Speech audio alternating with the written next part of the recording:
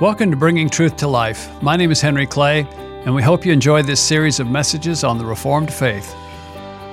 This series is Lightning in the Fog, the heartbeat and hurdles of the Reformed faith. It's amazing how many Presbyterians would say, I'm not totally sure what all that stuff is about Reformed. They kind of know bits and pieces, but as far as an overall quick picture, it's often not as clear. So that's why I call it Lightning in the Fog, and the series is the heartbeat and hurdles of the Reformed faith. Where did it all come from? What were the questions it was meant to answer? And then it's four hurdles. What are the things that people, if they stumble in something with this way of approaching our faith, which is basically trying to be biblical, so I mean it's not like some specialized Kentucky Fried Chicken secret sauce or something, it's just trying to be biblical.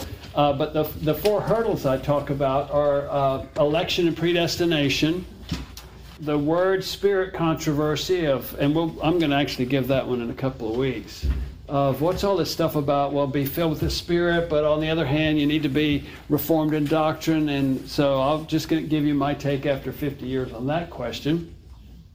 Hold on to your seats. And then infant baptism. But the one I'm going to talk about today is the issue of God's sovereignty in prayer and how that affects that. Okay? Well, let me pray and we'll start. Heavenly Father, thank you that we can talk to the deity. We all of a sudden just decide we want to talk to you, and we start, and for some reason we think you're listening, and actually you are, and you're actually present. So lead us forward in this time. We want to draw near to the throne of grace, that we might receive mercy and find grace to help in time of need. In Jesus' name, amen. Well, welcome to Lightning in the Fog, Session 8. This is hurdle number 4, the struggle with prayer, God's sovereignty and prayer. This morning we want to avoid the commission of a crime. It would be a crime if your theology murdered your prayer life, that your view of God being in control and God being sovereign somehow ended up with you praying less. One thing I like to say is, if your approach to theology results in you praying less, you took a wrong turn somewhere. So not that I can answer all questions, but we can at least address this together. And this comes from our concept of God's sovereignty, what's called his decrees, his election, predestination, his providence.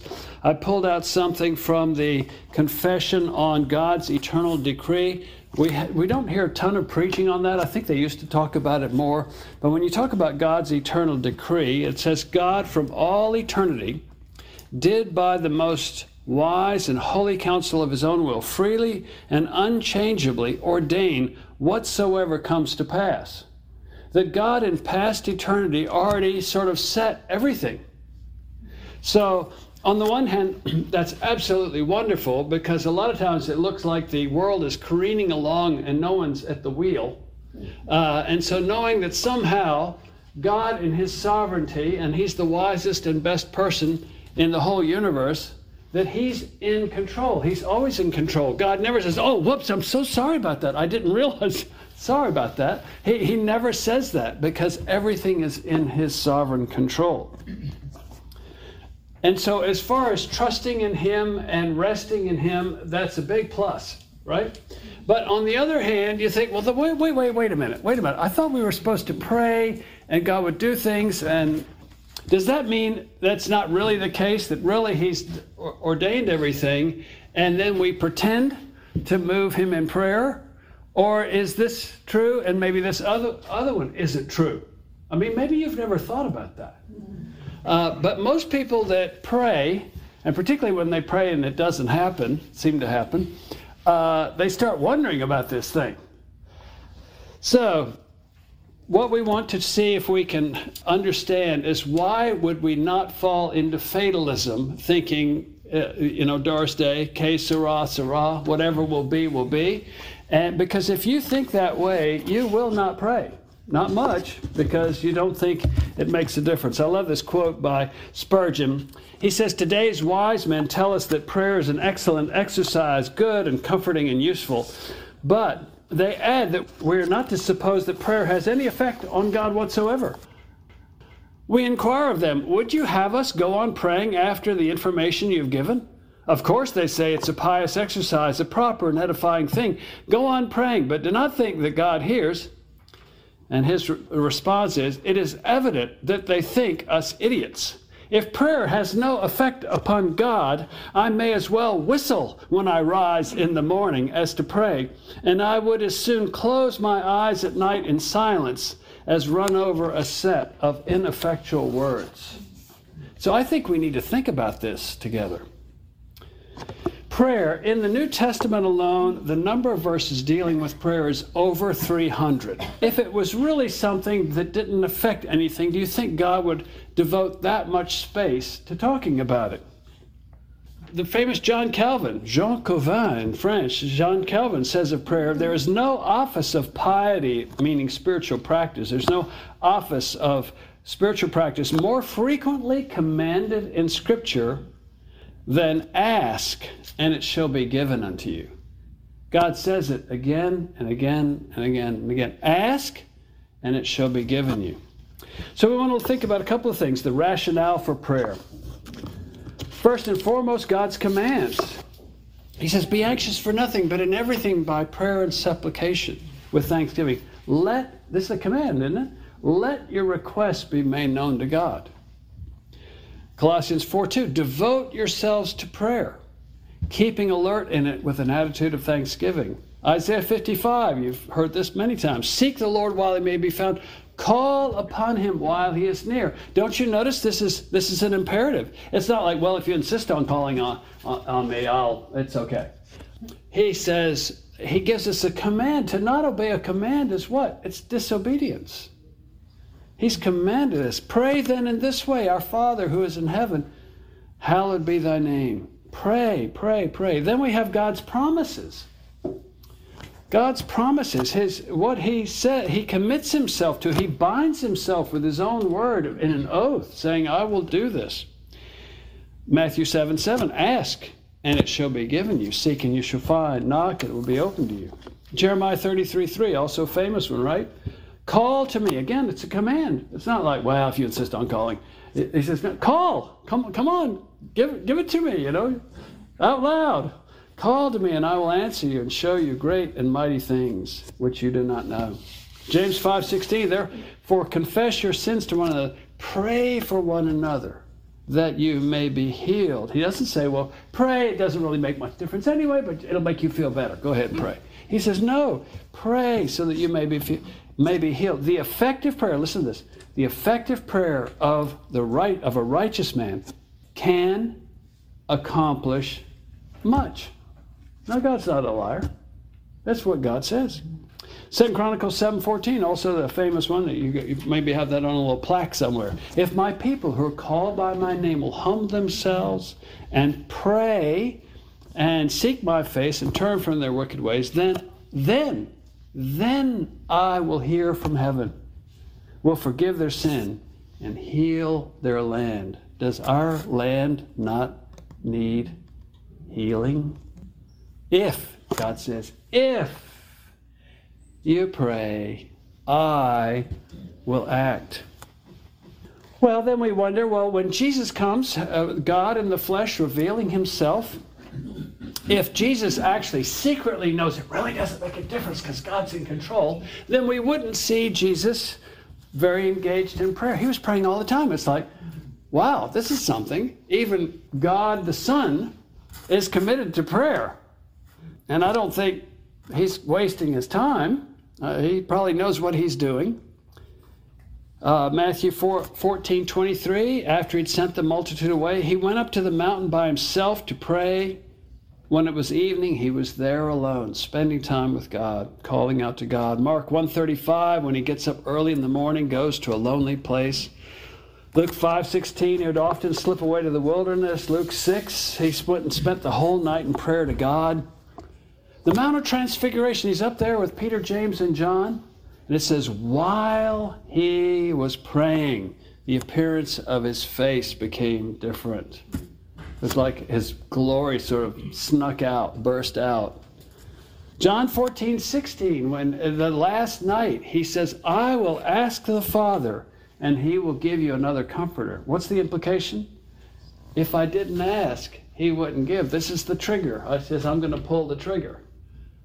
I will ask, and he will give. If you could just put one slogan, motto over your prayer life, it should be that.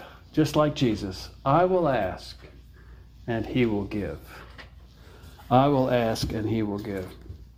Hebrews 7, hence, he is able to save forever those who draw near to God through him, since he always lives to make intercession for them. Intercession for Jesus wasn't just while he was here on earth. That seems to be, it's implied, it's the main thing he's doing for us in heaven. Why would he be doing that if it didn't make any difference? Well, then you've got the example of the apostles. What message did they pick up from him when they were with him? Well, God's in control, so we obviously don't need to pray, but we'll do a little bit like a little garnish, because it's kind of like, it's just sort of like what you do. It's sort of like a tie on Sunday, you know. You don't really need a tie. Does a tie make you warm or cover up any vital part of your person? No, it's hanging on the outside of your shirt. You think, well, what do I need a tie for? And some people, for them, prayer is like a man's Sunday tie. It's like, well, it's sort of decorative. But we can see from the apostles' example, they also thought it was essential. Acts 1:14, when they were supposed to tarry in Jerusalem until the Holy Spirit came, they spent 10 days praying. 10 days. Acts 6:4, when the thing came up with the widows, they said, well, we'll just need to come invent some deacons or something to do that, because we can't quit. We can't not be praying. It's too important. Peter up on the rooftop praying, and the sheet comes down in Acts 10. They were in prison in Acts 16, and Paul and Silas are praying and singing hymns, and the whole thing begins to shake, and the doors fall open, and you wouldn't be able to convince them that prayer doesn't do anything. Earthquake. And then all the testimonies of answered prayer. The barren women that are able to have children, the huge armies that are defeated, the people that are raised from the dead, others delivered from prison, the sick made well. Why would so much space be devoted to these testimonies? It's because God is trying to convince us. He says this is one of the major ways that God moves on the face of the earth, is the prayers of his people. So why do you think the devil does not want you to pray? He wants you to take your understanding of theology and murder your prayer life. And we're here today to stop him at the door and say, no, God has said, call unto me and I will answer you and show you great and mighty things. And I may not be able to explain it, but I am going to believe it and I'm going to live it. The nature of prayer, when you look at prayer, some people will say prayer is mostly about being with God. It is about being with God. It's mostly just worship and adoration, and he's given us so much we should just be thankful, which is also very true. We should make our request known with thanksgiving. But when they ask Jesus, teach us to pray, he doesn't say, well, don't go asking for stuff, you know? That's kind of selfish, and God's done so much, and you should just trust that he knows what you need, and so just chill and soak in his presence, or we'll put on some praise music. That's all fine. But when Jesus says, this is the pattern, it's almost all petitions. After you address God as the Father, it's your kingdom come, your will be done, give us this day our daily bread, forgive us our debts, lead us not into temptation, deliver us. That's all requests. That's a pretty good request, isn't it? I mean, you're not supposed to ask for bad things. But Jesus shows us this pattern of asking things from God that are good. And how does God try to motivate us to pray? God doesn't say, well, you should just love me and want to be with me. God says, no. He says, I'll make it worth your while. How many of you have grandchildren? Okay, anybody ever had grandchildren pick up pine cones? Well, I'll tell you what, they're not going to do it for nothing. You know? Hey, I got an idea. Let's go out and pick up pine cones. But you got to make it worth their while. And Wendy makes it worth Charlie's while. He's getting really good at picking up the pine cones. How does God motivate us? He says, well, just because I said do it, you got to do it? Is it just to align our hearts with Him? God doesn't ever mention that. Preachers will talk about that, but that's not what God says.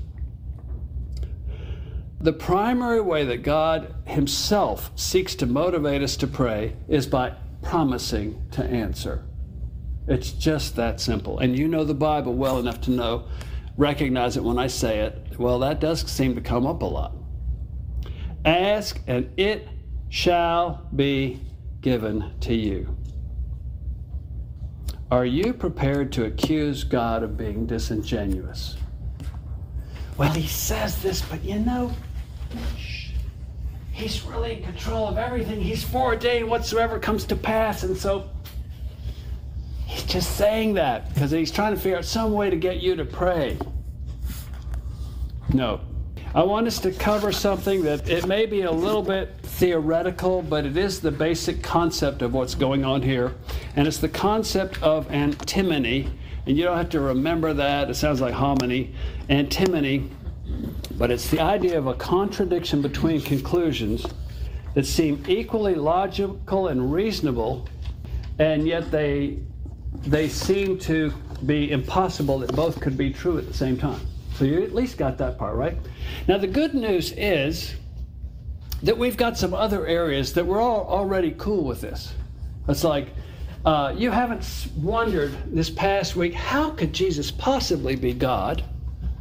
Okay? And man. I really don't get that. How could God be one God and yet exist in three persons? Neither dividing the essence nor confounding the substance. Anyway, the persons. It's like, it's hard to explain, but we don't worry about it that much. We hold those two parts. How could this Bible be the Word of God, and yet it was written by people? It's the Word of man. Is it this or is it that? It's both.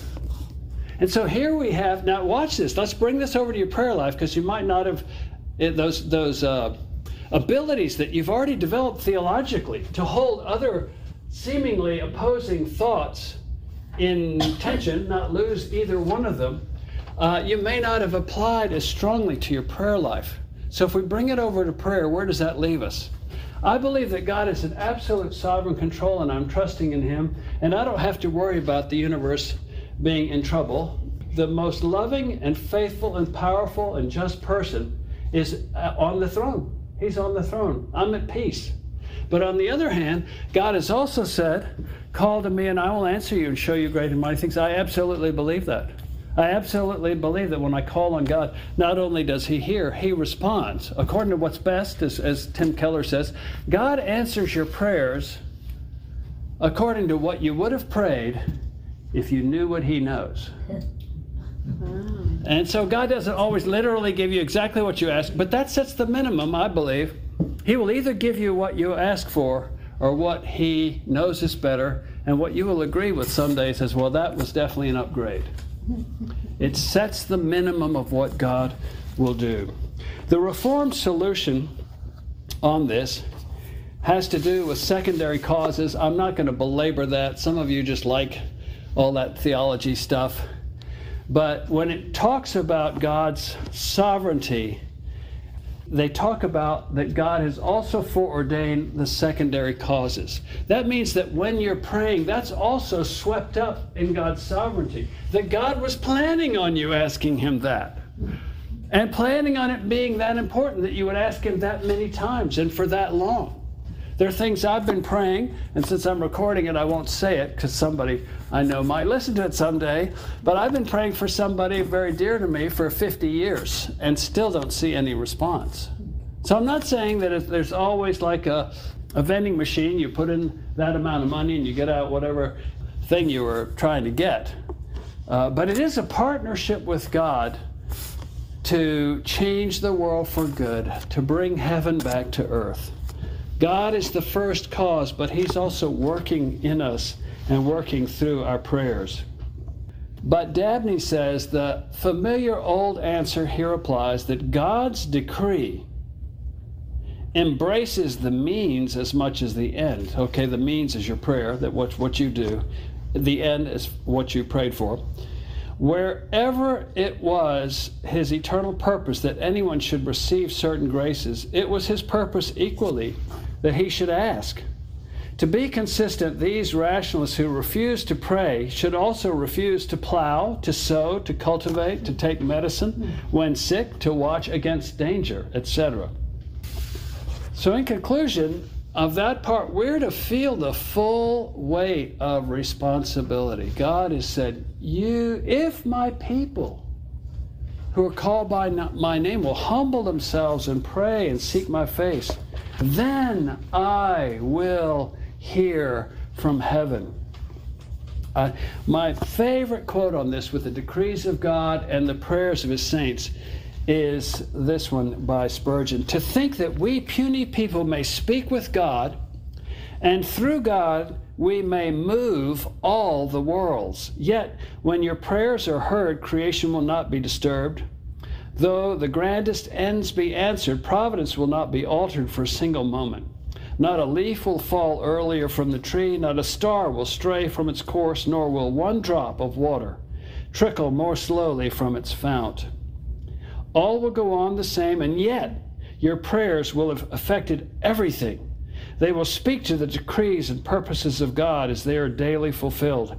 And the decrees will all shout to your prayer, you are our brother. We are decrees, and you are prayer, but you are yourself a decree, as old, as sure, as ancient as we are. Our prayers are God's decrees in another shape. The prayers of God's people are but God's promises, breathed out of living hearts. And these promises are the decrees, only put into another form and fashion. Do not say, how can my prayers affect the decrees of God?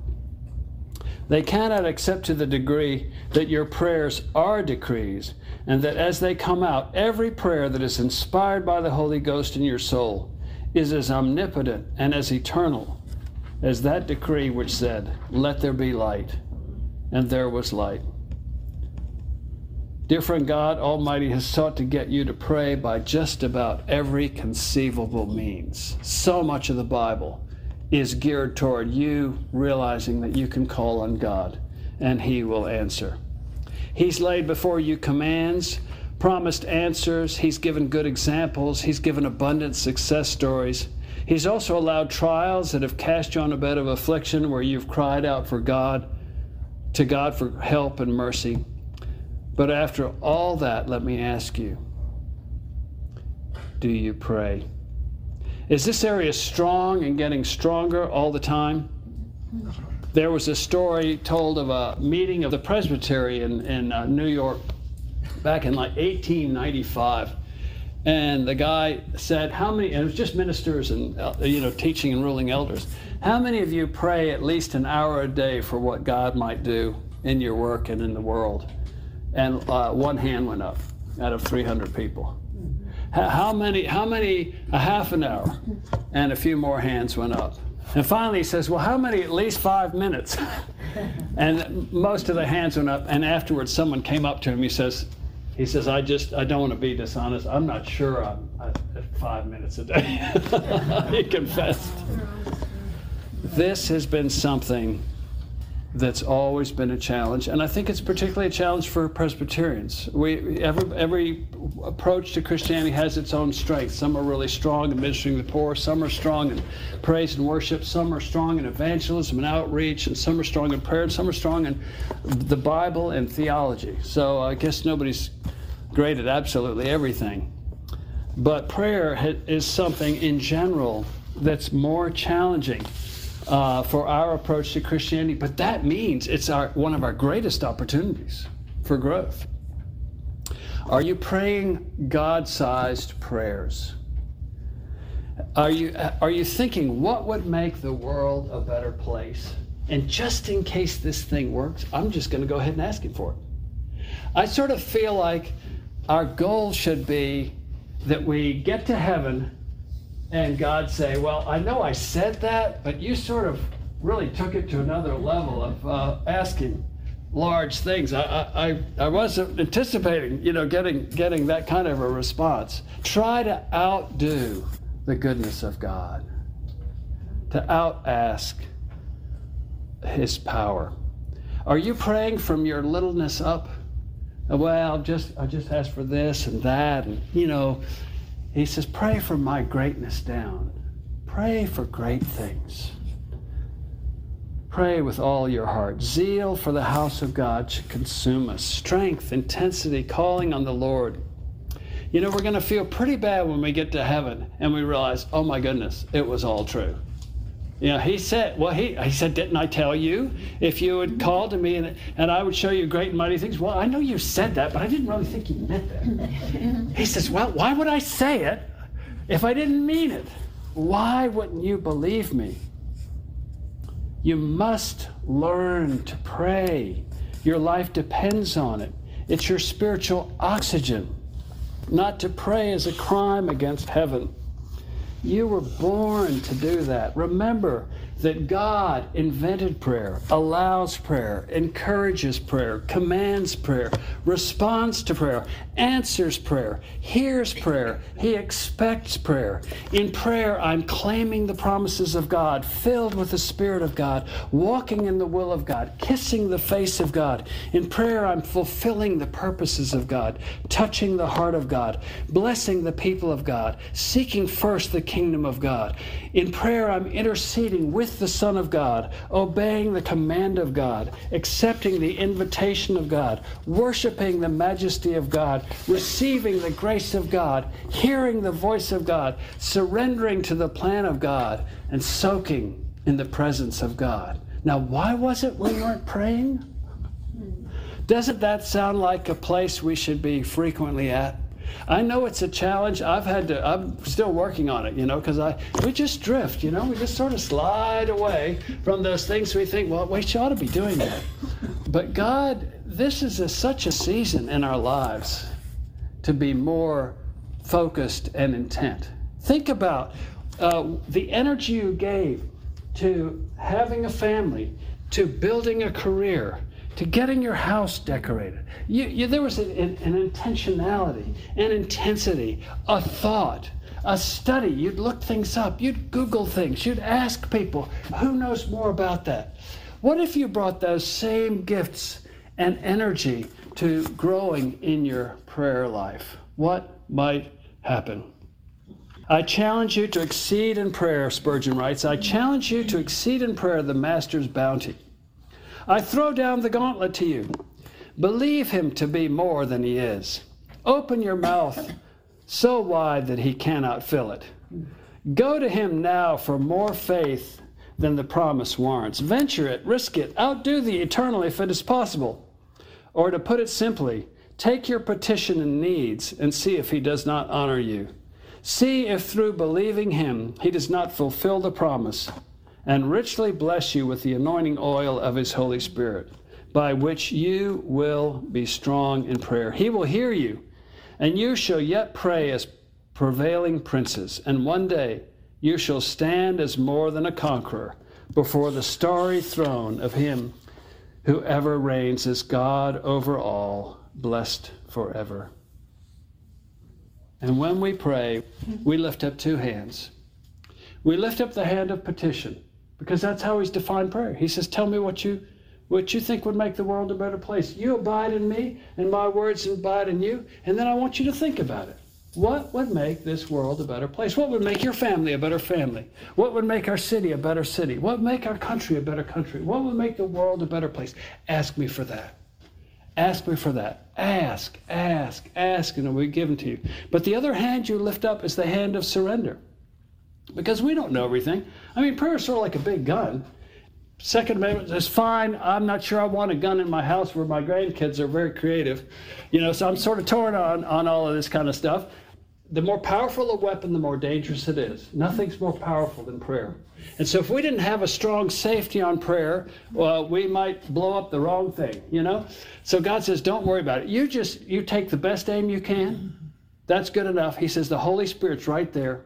to guide all those prayers exactly where they need to go. You never have to worry about safety mechanism on prayer. He says, I've already got that taken care of. That's beyond your, up above your pay grade.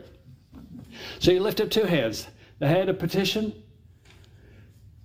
you ask him what you think would make the world a better place, your life a better life, your family a better family. And on the other hand, you say, God, I'm happy with it, however you take that prayer. I believe that you're either going to give me exactly what I ask for, or you're going to give me what you know is better. And that's fine. I'm totally surrendered. I'm surrendered. So I'll ask, but I will also surrender. And with that together, we bring glory to God. But let me just close by encouraging you. This is your time. This is your time to take whatever your next steps are in prayer, to find perhaps a special place in your house, to sanctify a special time, to focus more on what verses God has given you that you can claim, how to use promises in prayer, how to use praise in prayer. Maybe you need to use some more music. Maybe you need to make a prayer list. I don't know. You can find out. You're an energetic person. You have people you can ask. You even know how to use Google. There are all sorts of things you can do if you really want to. And I'm hoping this morning you felt a bit of the Holy Spirit's want to in your heart, that whatever the next step for me is in prayer, I'd like to take it. Let's pray. Heavenly Father, thank you so much. What an amazing thing to think that we can partner with God, that you care about what we think, because when we ask for wonderful things from a wonderful God, we bring you glory, and you say, that's my boy, that's my girl. Just like we feel with our grandchildren, when they come up with wonderful things to think or say or do, we think, wow, that's my little grandson, my little granddaughter, my son, my daughter. Lord, we want to bring you glory and honor here on the earth. We thank you that you have loved us. And you don't just say, sit still, don't touch anything, I'll take care of everything. You say, no, let's do it together. Let's do it together. Stir us up, Lord, stir us up to pray great prayers to a great God, see great things, and then break the tape into heaven, knowing it's all true. We love you, Lord, and pray in Jesus' name. Amen. Thanks for joining us on Bringing Truth to Life. If you like our content, please subscribe and give us a review. This helps more people find our podcast.